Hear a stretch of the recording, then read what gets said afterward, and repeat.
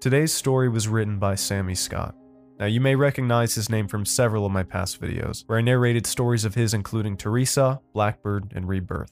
I'm excited to say that these stories and several more by Sammy that have been featured on this channel have now been published in a collection titled At Home with the Horrors, which is available now on Amazon. I picked it up on paperback, and I've gotta say, I genuinely love the presentation of this book. The matte finish on the cover, it's great, not to mention all the spine-tingling tales waiting to be discovered inside. Sammy Scott did a fantastic job in both the book's design and especially the wide collection of stories inside. Again, you can check it out on Amazon, and the link will be in the description. Now, without further ado, I hope you enjoy Carnivore, written by Sammy Scott and narrated by Clancy Pasta.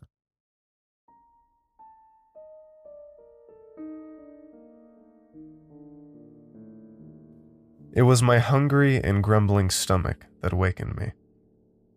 I pled with my mind to ignore it, to resist acknowledging that I was awake, but it was useless. Sleep slipped away from me like grains of sugar through my fingertips, and I opened my eyes with exhausted reluctance. It was 5:30 in the morning. Enough light was penetrating the blinds for me to make out the silhouettes of the bedroom furniture. Melody was a nearly still and silent lump in the bed beside me. I could hear her soft, steady breath as her sleep continued. I slid from under the covers and stood, stretched. My walking clothes, laid out methodically the night before, waited on a bench beside the wall. A white sleeveless t-shirt, gray shorts, white athletic socks, and a pair of dirty shoes that were showing the scars of many miles. I slipped everything on in the semi-darkness. As I exited the room, turning the knob on the door slowly as to keep it silent, I looked back at Melody. She didn't stir. The trail is only a quarter of a mile from our house at most, a small sliver of it visible from our kitchen windows that overlook the valley and the mountains beyond. Although close, reaching it on foot is inconvenient. Accessing it requires a walk through one of our neighbors' yards and down a deceptively steep embankment. So even though walking to the trail is feasible, most mornings I take the car. It's just easier that way.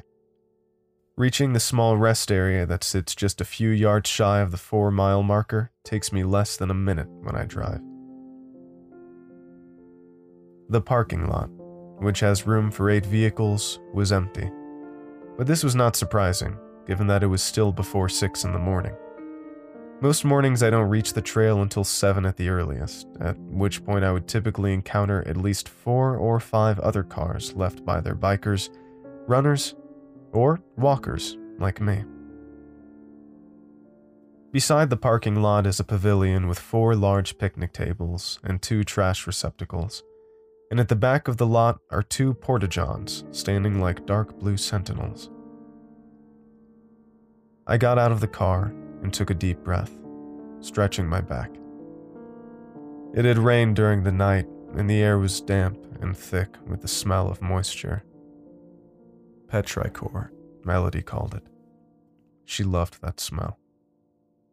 I drank it in, trying to wake up a body that was still heavy with the weight of sleep. I shut the car door, its slamming sound piercing the quiet of the morning, and I felt a fleeting regretful feeling, as if I owed an apology to the world around me for breaking a sacred silence. I dropped my keys into the left pocket of my shorts. My cell phone went into the right pocket, which was just deep enough to hold it. I turned left onto the trail, heading west.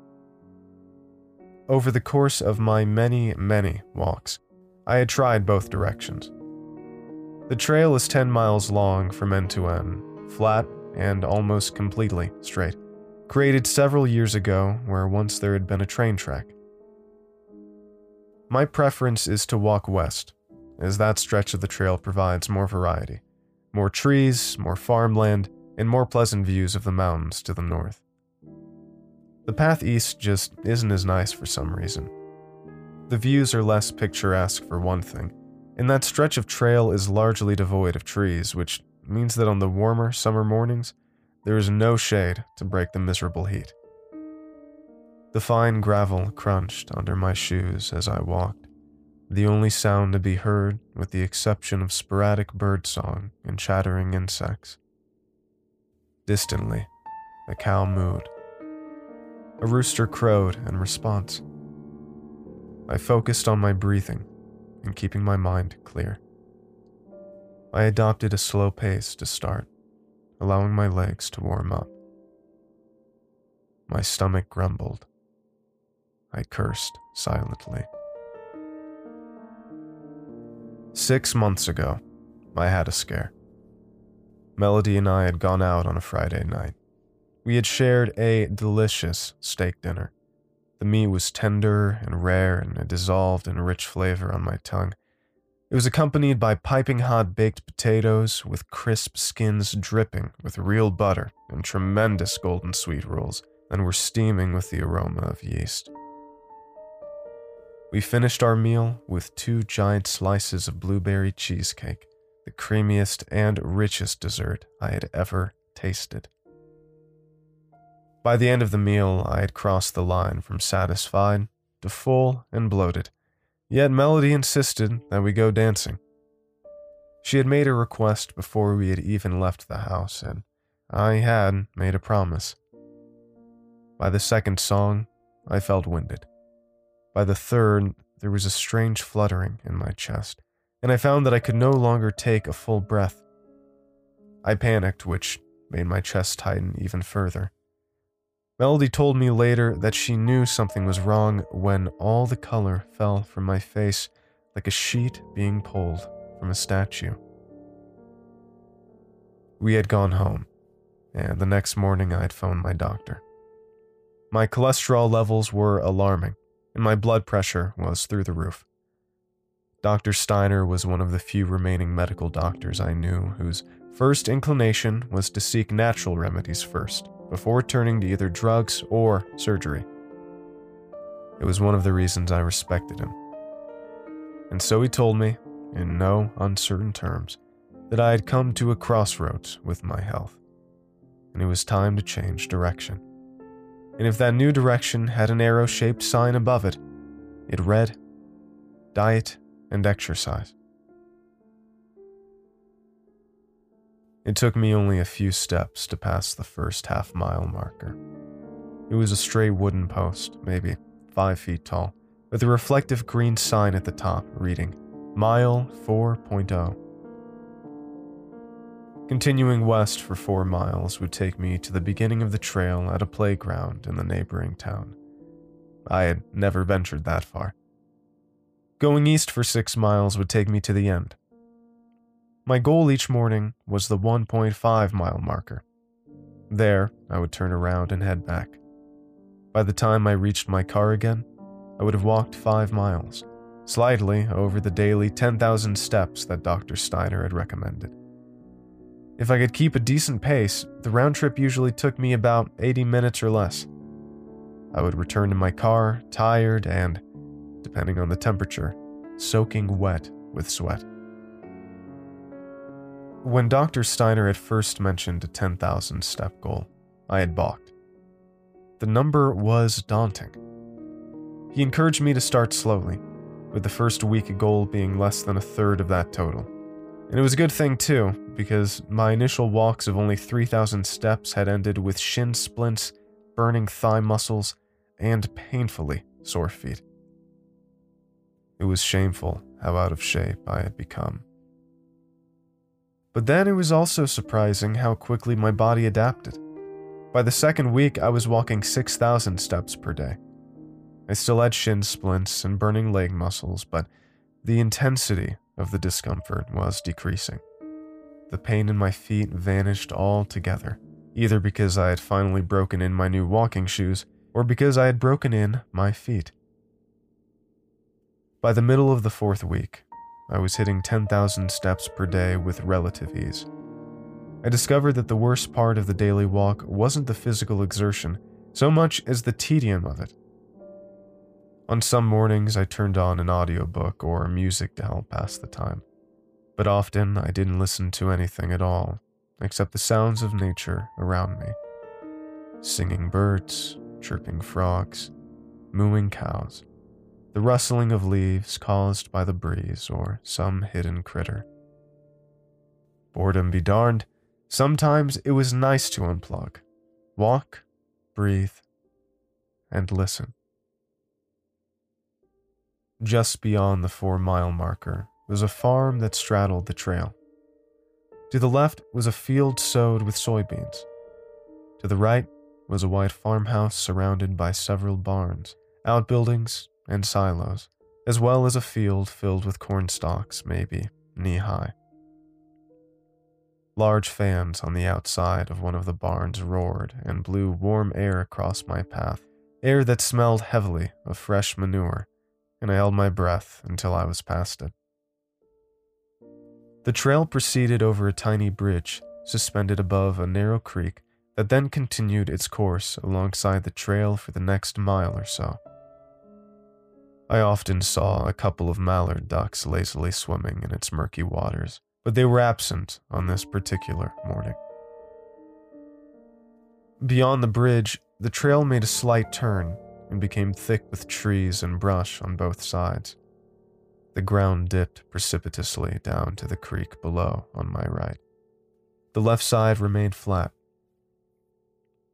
It was among this foliage that 3 or 4 farm cats and their kittens made their beds. Depending on what time I passed by each day, I would find them sound asleep at the bases of the trees, masses of orange, black, white, and gray fur in tight bunches. Other mornings they would be out on the trail, some of them scurrying away as I approached, others watching calmly from the green until I walked by. Occasionally, I would smile as a long-suffering mama cat endured the gently ferocious attacks of her offspring. A single kitten sat upright by the side of the trail. Its fur was fine and orange with brownish stripes, its tail thin and pointed. It was so still that I might have walked by without seeing it, but it mewed quietly as I approached. Its face was turned up toward me, its eyes wide and milky white. The poor thing is blind, I thought, remembering that this wasn't the first sickly farm cat I had encountered. Basically wild and living off the land and likely drinking solely from the brown waters of the creek below, the cats often looked bedraggled and borderline malnourished. But as I passed this one by, it turned its head, tracking my progress. Then it got up with a wobbly jerk and began to follow me, unsteady on its short legs. I picked up my pace.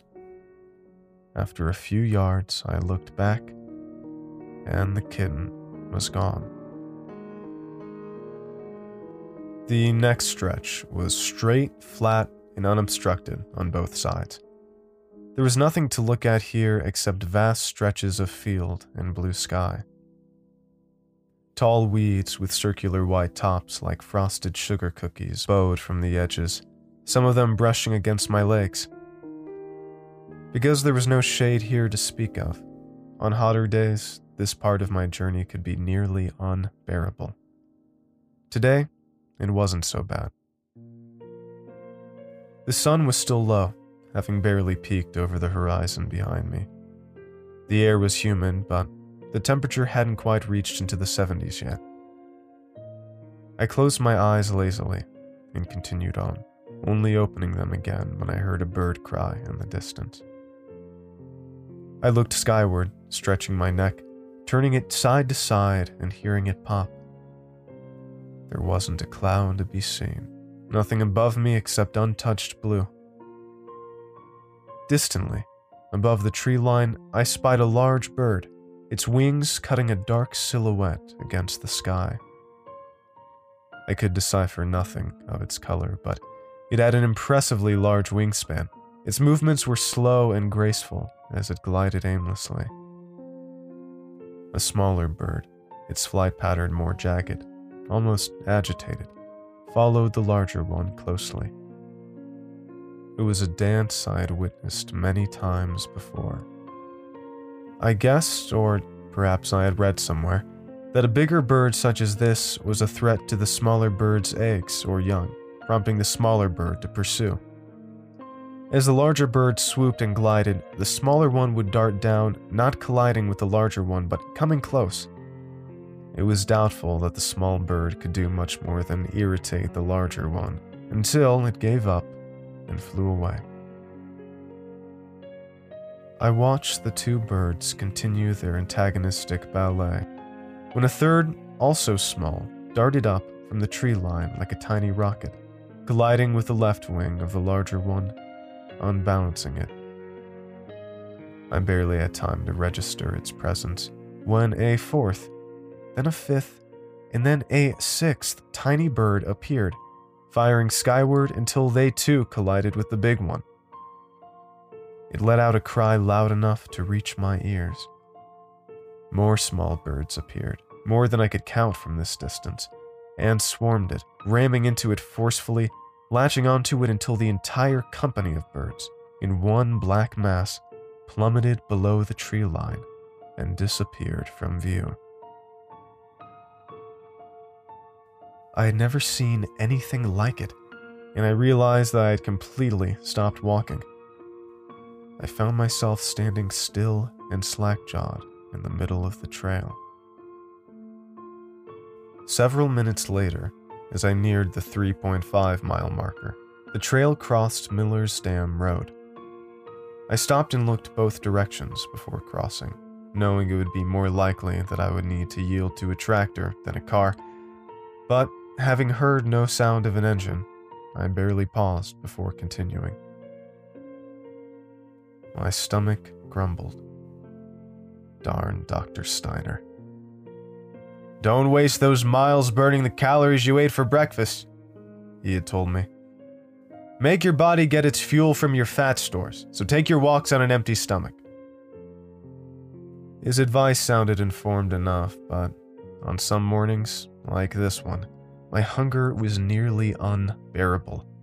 And the hungrier I got, the more tempted I was to break the diet the doctor had recommended to me. Carnivore. While I was allowed a limited number of vegetables and fruit, particularly berries, Steiner wanted my meals to consist mostly of beef, poultry, pork, fish, and eggs. Assuming Melody was awake by the time I got home, and she usually was, I could expect a heaping, steaming plate of eggs and bacon to be waiting for me on the kitchen table. The very thought of it made my mouth water. The diet was working. Between the restricted food choices and my daily 10,000 steps, pounds were melting off. But that didn't mean that on my hungrier mornings, I wouldn't have preferred to come home to a stack of Melody's homemade blueberry buttermilk pancakes, oozing with butter and warm maple syrup, with a small side of bacon to please the doctor. My stomach didn't just grumble, it somersaulted. Darn Dr. Steiner 2 times over, and the house he lives in. Beyond the 3.5-mile marker, and to the left, just as the trees started to thicken again, there was a nicely manicured lawn belonging to a quaint little house. Perfectly trimmed bushes like giant gumdrops lined a white sidewalk that led to a burgundy front door. The lawn could not have been more precisely cut had it been shorn by a straight razor.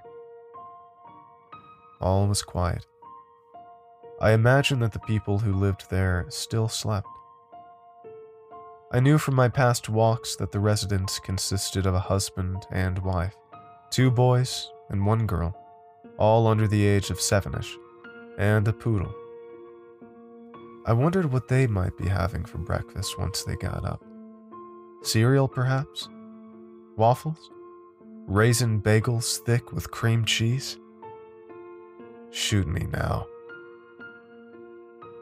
A cardinal, red as a cherry, darted from one side of the trail to the other. I detected a faint aroma, and by the time I recognized what it was, I knew I had been smelling it long before my brain consciously registered it. Skunk. I had in the past encountered a large number of animals on the trail, mostly squirrels, but also rabbits, chipmunks, groundhogs, field mice, possums, and raccoons, if I was out early enough for either of those, and even a beaver or two. But I had never seen a skunk. I scanned the path ahead of me. From where I was, I could see ahead probably a quarter of a mile, but then the trail disappeared into the shadows of a growth of trees on both sides, so large and thick that it completely blotted out everything under it. It formed a dark opening like a cave, with nothing to see beyond it except a few scattered beams of light that managed to penetrate the thick foliage. Ahead of me, I noticed what appeared to be a string, bright red like cherry licorice rope, running from one side of the trail to the other. I guessed it was a shoestring, or perhaps the drawstring from a backpack or a pair of running shorts. There was never much litter to be found on my morning walks. People who were looking after their health typically weren't the type to drop their trash on the ground, nor would they likely be carrying anything to discard in the first place. It was only on a very rare occasion that I would spot an empty beer can, a cigarette pack, or a Little Debbie snack wrapper. I kept my eye on the crimson thread, and as I approached it, the pong of skunk became stronger, enough to sting my nose and make my eyes water. I continued with caution, scanning the brush on either side of the trail for signs of wildlife, smelly or otherwise.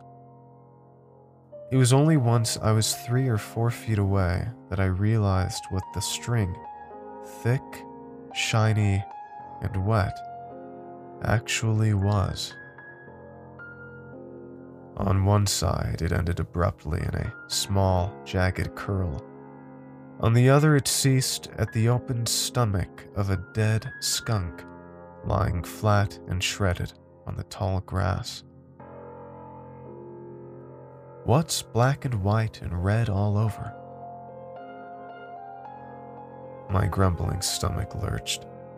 I stepped over the entrails, wondering what predator had not only been brave enough to attack a skunk, but also clever enough to fell it while, I assume, avoiding its natural defenses.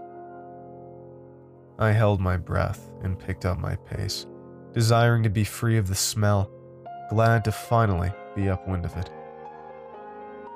I soon entered what I had long considered to be my favorite stretch of the trail, where the trees grew tall and thick and completely overhung the path, creating a canopy that shrouded everything in shadows. The air was also considerably cooler. Some days I would experience a chill as my sweat-soaked shirt became suddenly cool. With its giant looming trees, this section of the trail always reminded me of something out of a fantasy story, like a passage through the woods that Frodo Baggins or Dorothy Gale might have taken. Entering this relative darkness and its accompanying near silence, I inhaled deeply, allowing the smell of the moist leaves to cleanse my olfactory palate of the lingering stench of skunk. A thin web tickled my face, and I picked it away with my fingertips. Spider webs were the only downside to this particular stretch of the path. Unseen arachnids like to leave invisible strands that stretched from one tree to another, and there was many a morning that I found myself growing irritated as I pinched their tiny threads away from my sweaty arms, neck, and face. And on an early morning like this, there were no passing bikers to clear the webs for me. What always amazed me was that no matter how many of these webs I broke, by the time I circled back, the industrious arachnids had already replaced them with new ones for me to run into. As I picked a fresh strand from one eyebrow, a strange sound ahead, a chittering, drew my attention. I looked through the shadows. There, several feet ahead and to my right, was a thick, trunked oak tree, its muscular branches extending overhead. I became still when it appeared to me that every surface of the tree was moving, swirling, as if the bark had become skin that was literally crawling. My own skin broke out in goosebumps. Surely I was not seeing what my brain was telling me it saw. I blinked, wondering if my eyes, accustomed to the light of the sun, were playing a trick on me as they adjusted to the relative darkness, making it appear that the bark of the tree was swirling and pinching. Approaching slowly, my feet walked the tightrope line to the left of the trail where the gravel met grass. There was nothing but a steep incline covered by impenetrable brush there, nowhere further for me to go to give the writhing, throbbing tree plenty of birth. It was only when I was within a few feet of the oak that I realized the tree itself was in fact perfectly still. Instead, its entire surface was covered by squirrels, dozens of them, their fur a deep brown that perfectly matched the bark. These squirrels, the source of the chittering sound that had first drawn my attention, were engaged in a rapid chase around the tree's trunk and branches, each one in pursuit of another. It was their uniform motion that had created the illusion, convincing only from afar that the tree itself was moving. I exhaled with relief, but was at the same time dumbfounded as to why so many of these fluffy-tailed rodents had decided to give chase here on this particular oak. It was the sound of that relieved breath, or the sound of one scuffing sneaker on gravel, that alerted them to my presence. In an instant, every single squirrel, all 30 or more, stopped moving in unison and fixed their eyes on me. They froze like a still life. Dozens of milky white eyes peered at me as I stood only barely concealed in the shadows. A chill washed over me. I sipped in a quick, involuntary breath and held it. Backing away slowly, I collided with a 3-mile marker behind me. I slinked around it and continued to walk backwards, making my way to the other end of the natural canopy, my eyes never leaving the yoke, nor its furry hangers-on, and their eyes never leaving mine. It was with small relief that I stepped out from under the trees and into the sunshine again. The moment the sun touched my skin, I heard the squirrels resume their chittering. I turned, leaving them behind me. Immediately to my left was another field of corn. To my right was a vast clearing of nothing but an expanse of grass ending in a distant tree line that stood below blue mountains that were probably 3 or more miles in the distance. Somewhere in those trees, cicadas produced the sound of heat. The trail curved again, but only slightly. My time in the sun would once again be brief, as up ahead another growth of trees on both sides, not as thick as before, would cover the trail in shadow. Left of this approaching tree line, just beyond where the cornfield ended, was another farm. In the tall grass of the field, I could see the shapes of several cows, black and white lumps reclining on the ground, all of them very still. Sleeping. Cows. Beef. Burgers. Burgers with juicy tomatoes, ice-cold lettuce, crisp onions, sour pickled chips, ketchup, and mustard on a soft potato roll, with a side of fries, and a thick strawberry milkshake. My hunger audibly announced itself again. A breeze picked up, causing the grass to wave lazily in unison, and I once again focused on my breathing and enjoyed the cooling effect of the air on my skin, which was warming in the morning sun. As I strolled forward, I kept my eyes focused on the sleeping cows. They lay so very still in the grass, so very still. I denied myself the small and inexplicable feeling of foreboding. As I got closer to them, I slowed my pace, looking for the slightest movement, even just the small rising and falling of their ribs as they breathed. But they were too far away from me. Nothing but big lumps in the middle of the field. Lumps of black and white and red all over.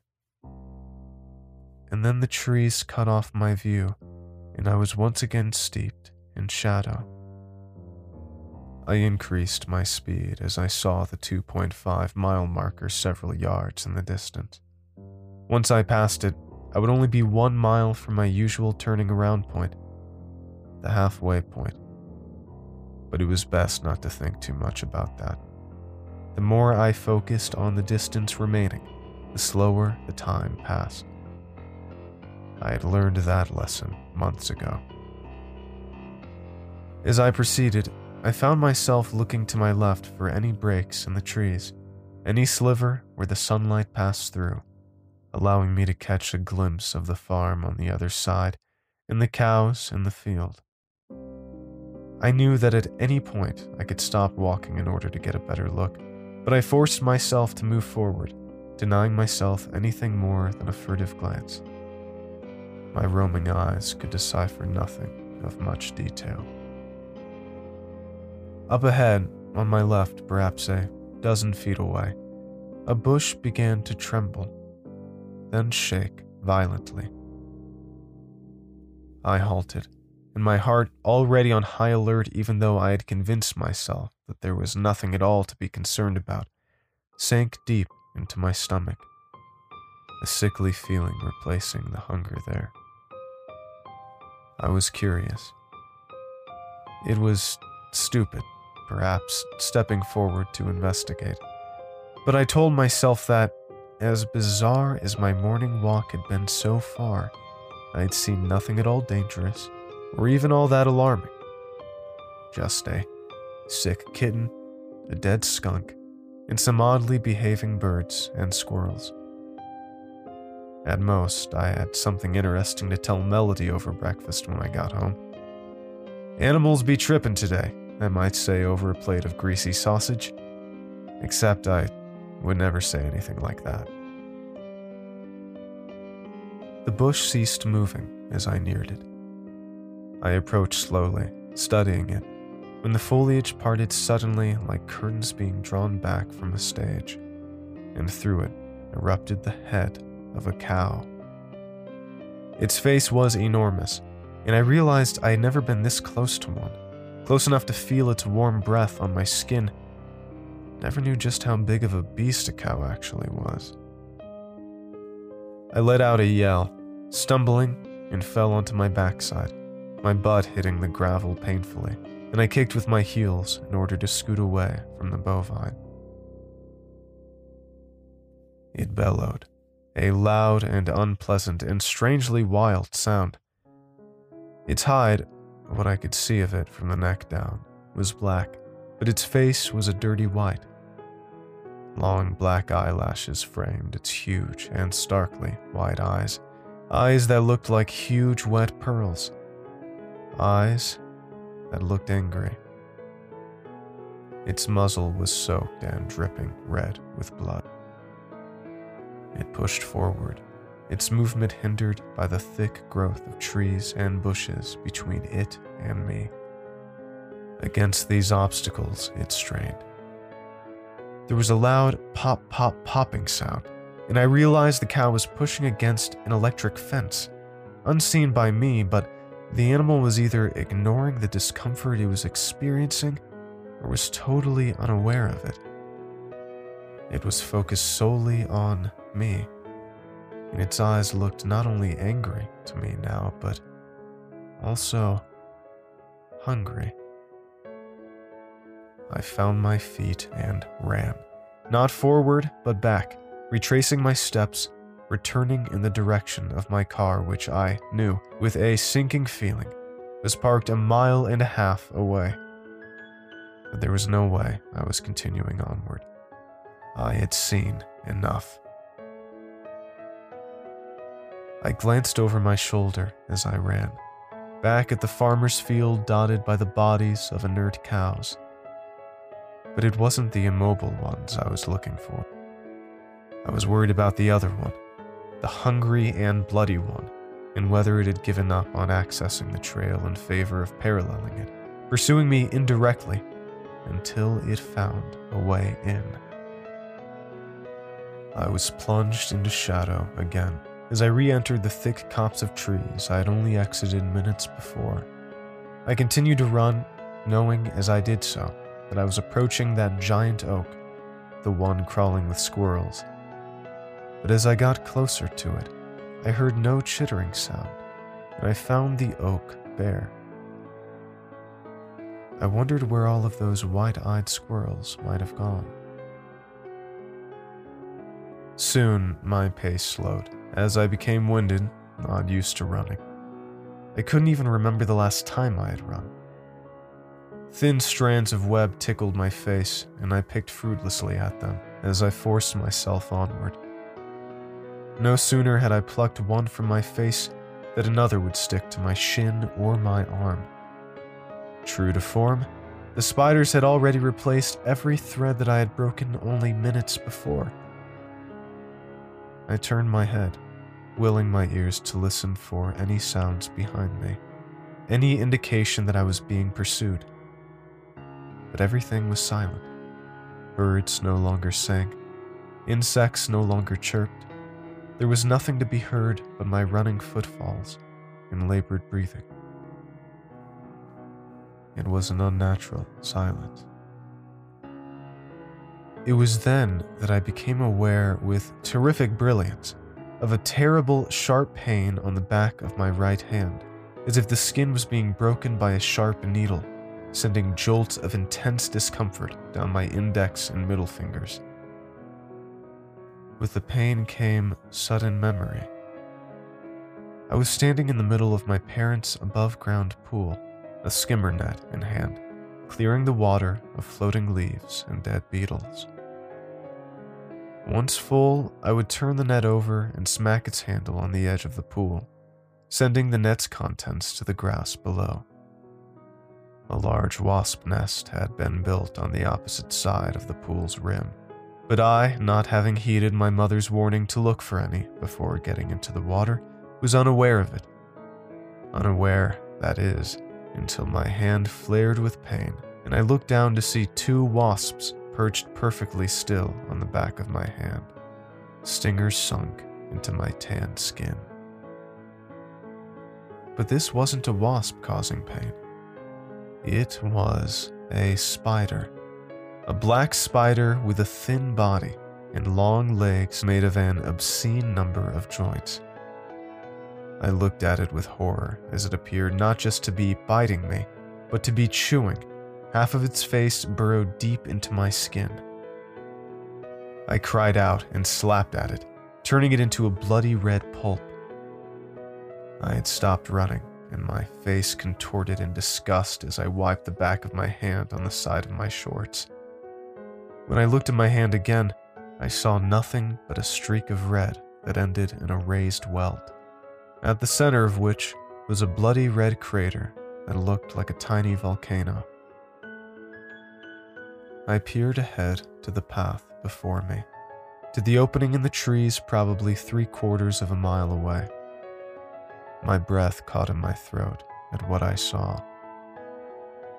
Draped across the trail, connecting nearly every tree on either side, were webs. Dozens of them. They looked like silver discs in the low sunlight, Silver discs hung from spun sugar, some of them overhead, many of them directly in my way.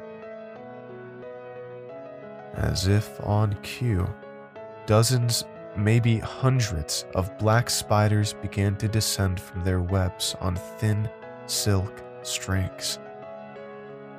I recoiled, my instinct to run in the other direction. I took one step backwards, but the other direction was wrong. The other direction was away from my car, away from home. The other direction was cow. Eyes on the spiders. I slowly peeled off my shirt, which was sweat-soaked. I let it dangle from my right hand, which was now throbbing dully. I had remembered a method I had utilized in the past when the webs along the trail had become too prevalent and annoying.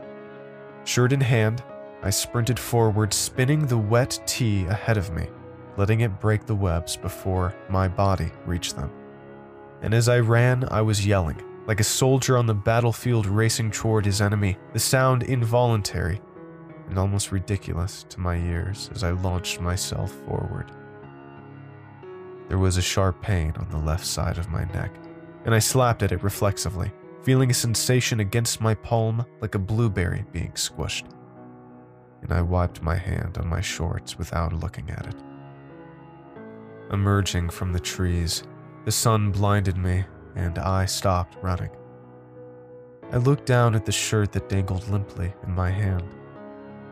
It was thickly coated in white web and teeming with spiders. I threw it on the side of the trail with a disgusted grunt, and then rubbed my hands frantically over every surface of my body with a shudder.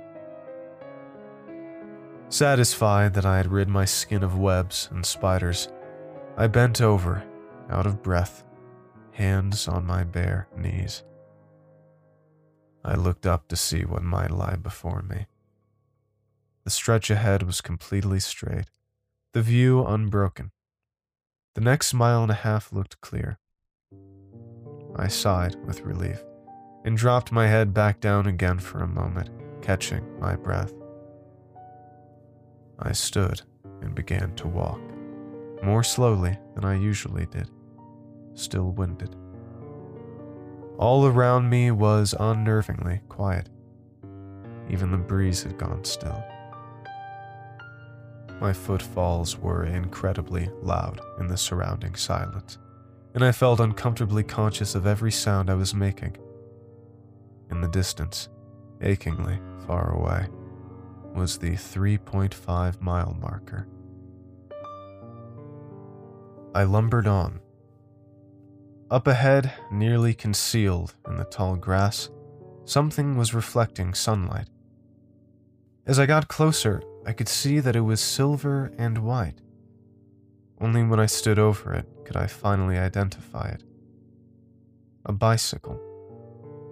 I bent over and set it upright, tipping it from side to side so that I could observe its condition.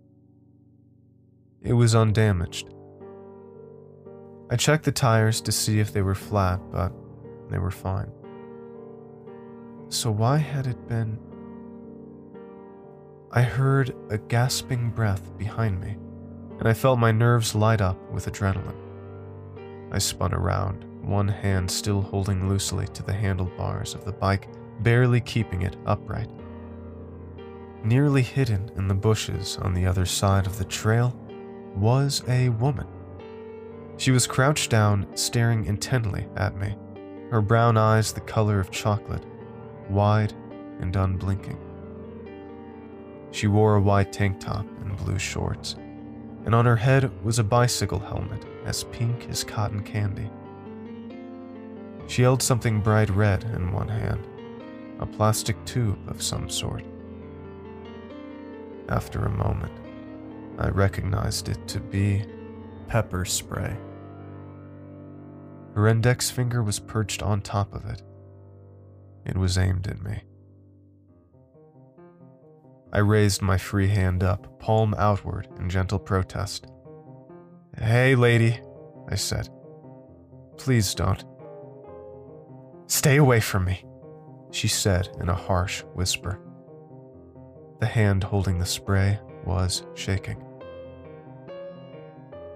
"Okay," I said in a tone I hoped was reassuring even though my voice was shaking. "Is this your bike?" There was a noise, the sound of an unidentifiable animal somewhere to my right, the woman's left, and her head jerked in that direction. Her breath came to her in frightened gasps. "Are you all right?" I asked her. She looked back at me, tears that had welled up and balanced precariously on her lower lids now spilled down. "Don't kill me," she pleaded.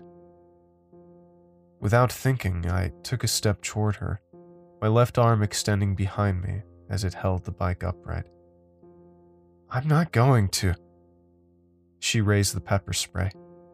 "Don't!" she yelled. With her free hand, she rubbed violently at one eye, as if it itched her terribly. She then blinked hard. Her eyes, I now saw, were actually a light brown, not dark as I had initially thought. I stepped back. Bending over slowly, I placed her bike back on the ground where I'd found it, then stood up again. "I'm just going to walk away," I said. "It's okay." Both hands up, I walked backwards, the woman's huge eyes never leaving mine, and I continued slowly in this fashion until the brush hid her completely from my view once more. There was no rustling sound, and I could only assume she remained hidden where I had found her. When I turned and regarded the trail once again, I froze. Ahead of me, probably about a quarter of a mile away, was a man. He was standing completely still in the center of the trail. The sun behind him, he was nothing but a black silhouette. In fact, I could not tell for sure if he was facing toward me or away from me, but every nerve in my body told me he was looking at me. I felt the thrill of fear travel up through my legs and settle like a rock in my stomach. He remained still, as did I. Suddenly, he began to run, and the fear that had settled in my stomach lurched up into my heart, making my chest tighten. Once again, I considered retreating, but it took only a second to realize that the man was not running toward me, but away from me. I could only ascertain this by the fact that his shape was getting smaller. He continued in a straight line until the trail curved slightly and he disappeared from my view. I took a breath, not knowing that I had been holding it or for how long. I stepped forward, but slowly. The 3.5-mile marker came and went. I was only half a mile from the parking lot. At the pace I was going, I would be opening the driver's side door of my car in 10 minutes or so. Most of the rest of my walk would take place on a wide open stretch of path. Nothing but a cornfield on one side, a soybean field on the other. I felt exposed, half naked and vulnerable out in the open like that, and wished that instead I was hidden by the thick shade of the trees again. But then I remembered that with the darkness came other dangers. Hidden dangers.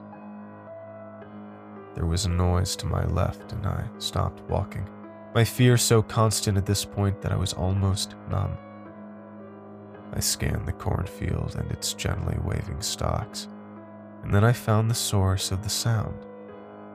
Something was running through the rows, not following them but tearing through them at an angle, felling the stalks in its path.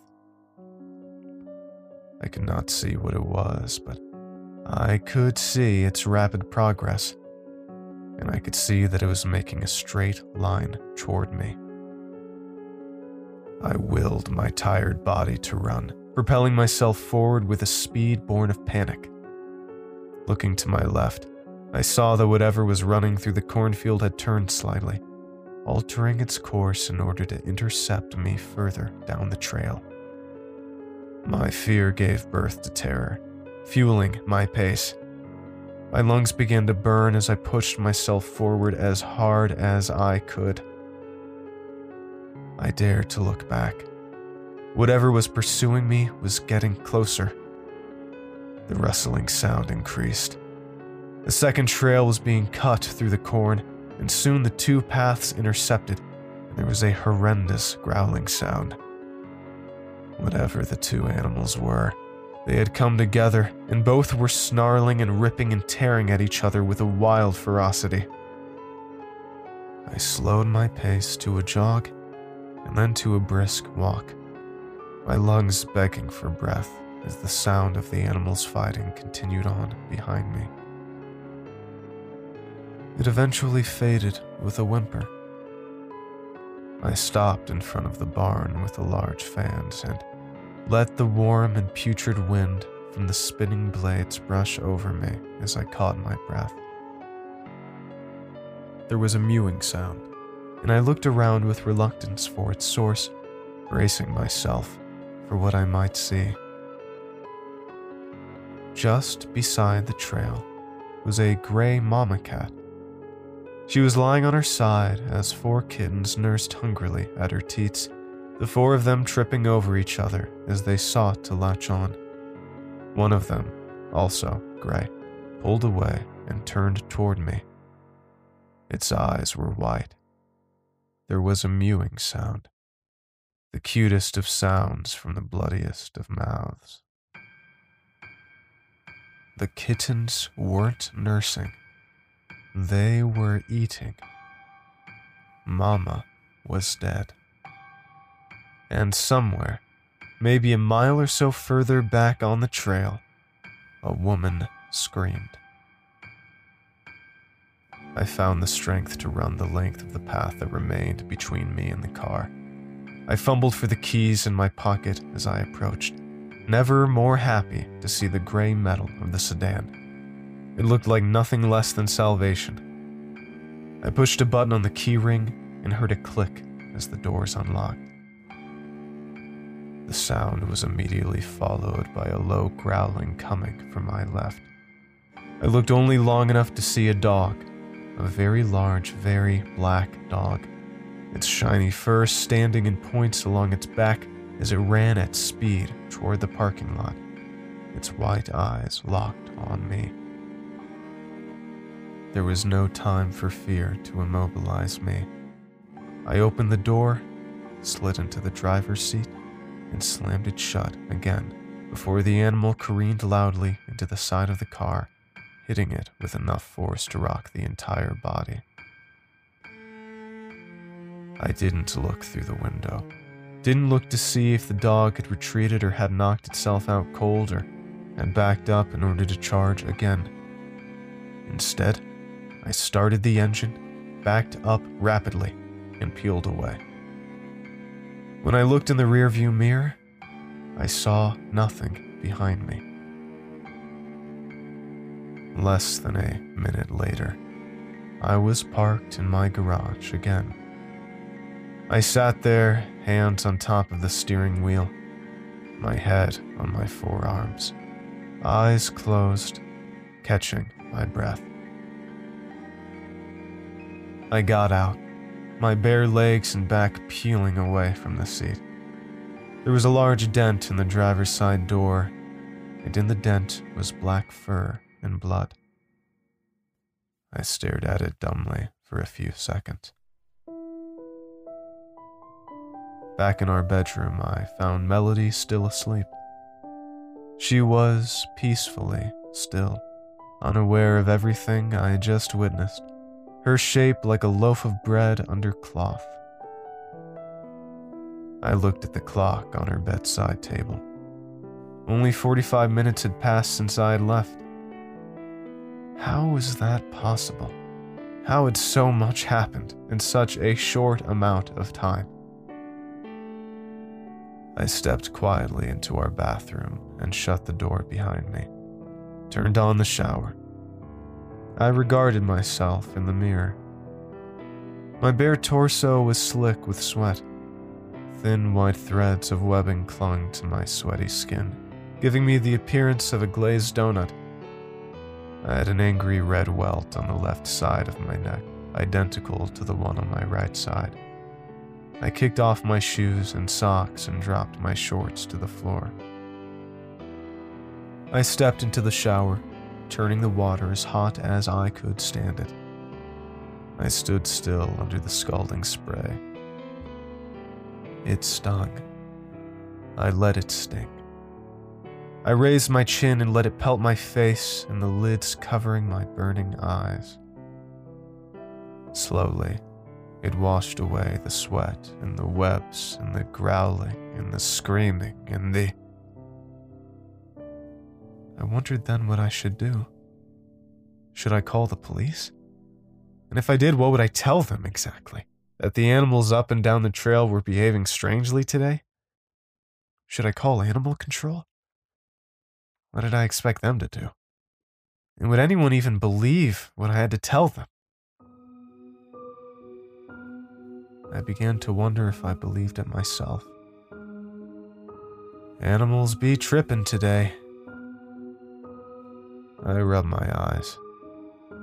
My stomach grumbled loudly. Melody would know what to do. Once I told her everything, she would know exactly what to do. She always did. I should wake her up. Wake her up. Wake her up and tell her. Wake her up and tell her just how very, very hungry I am.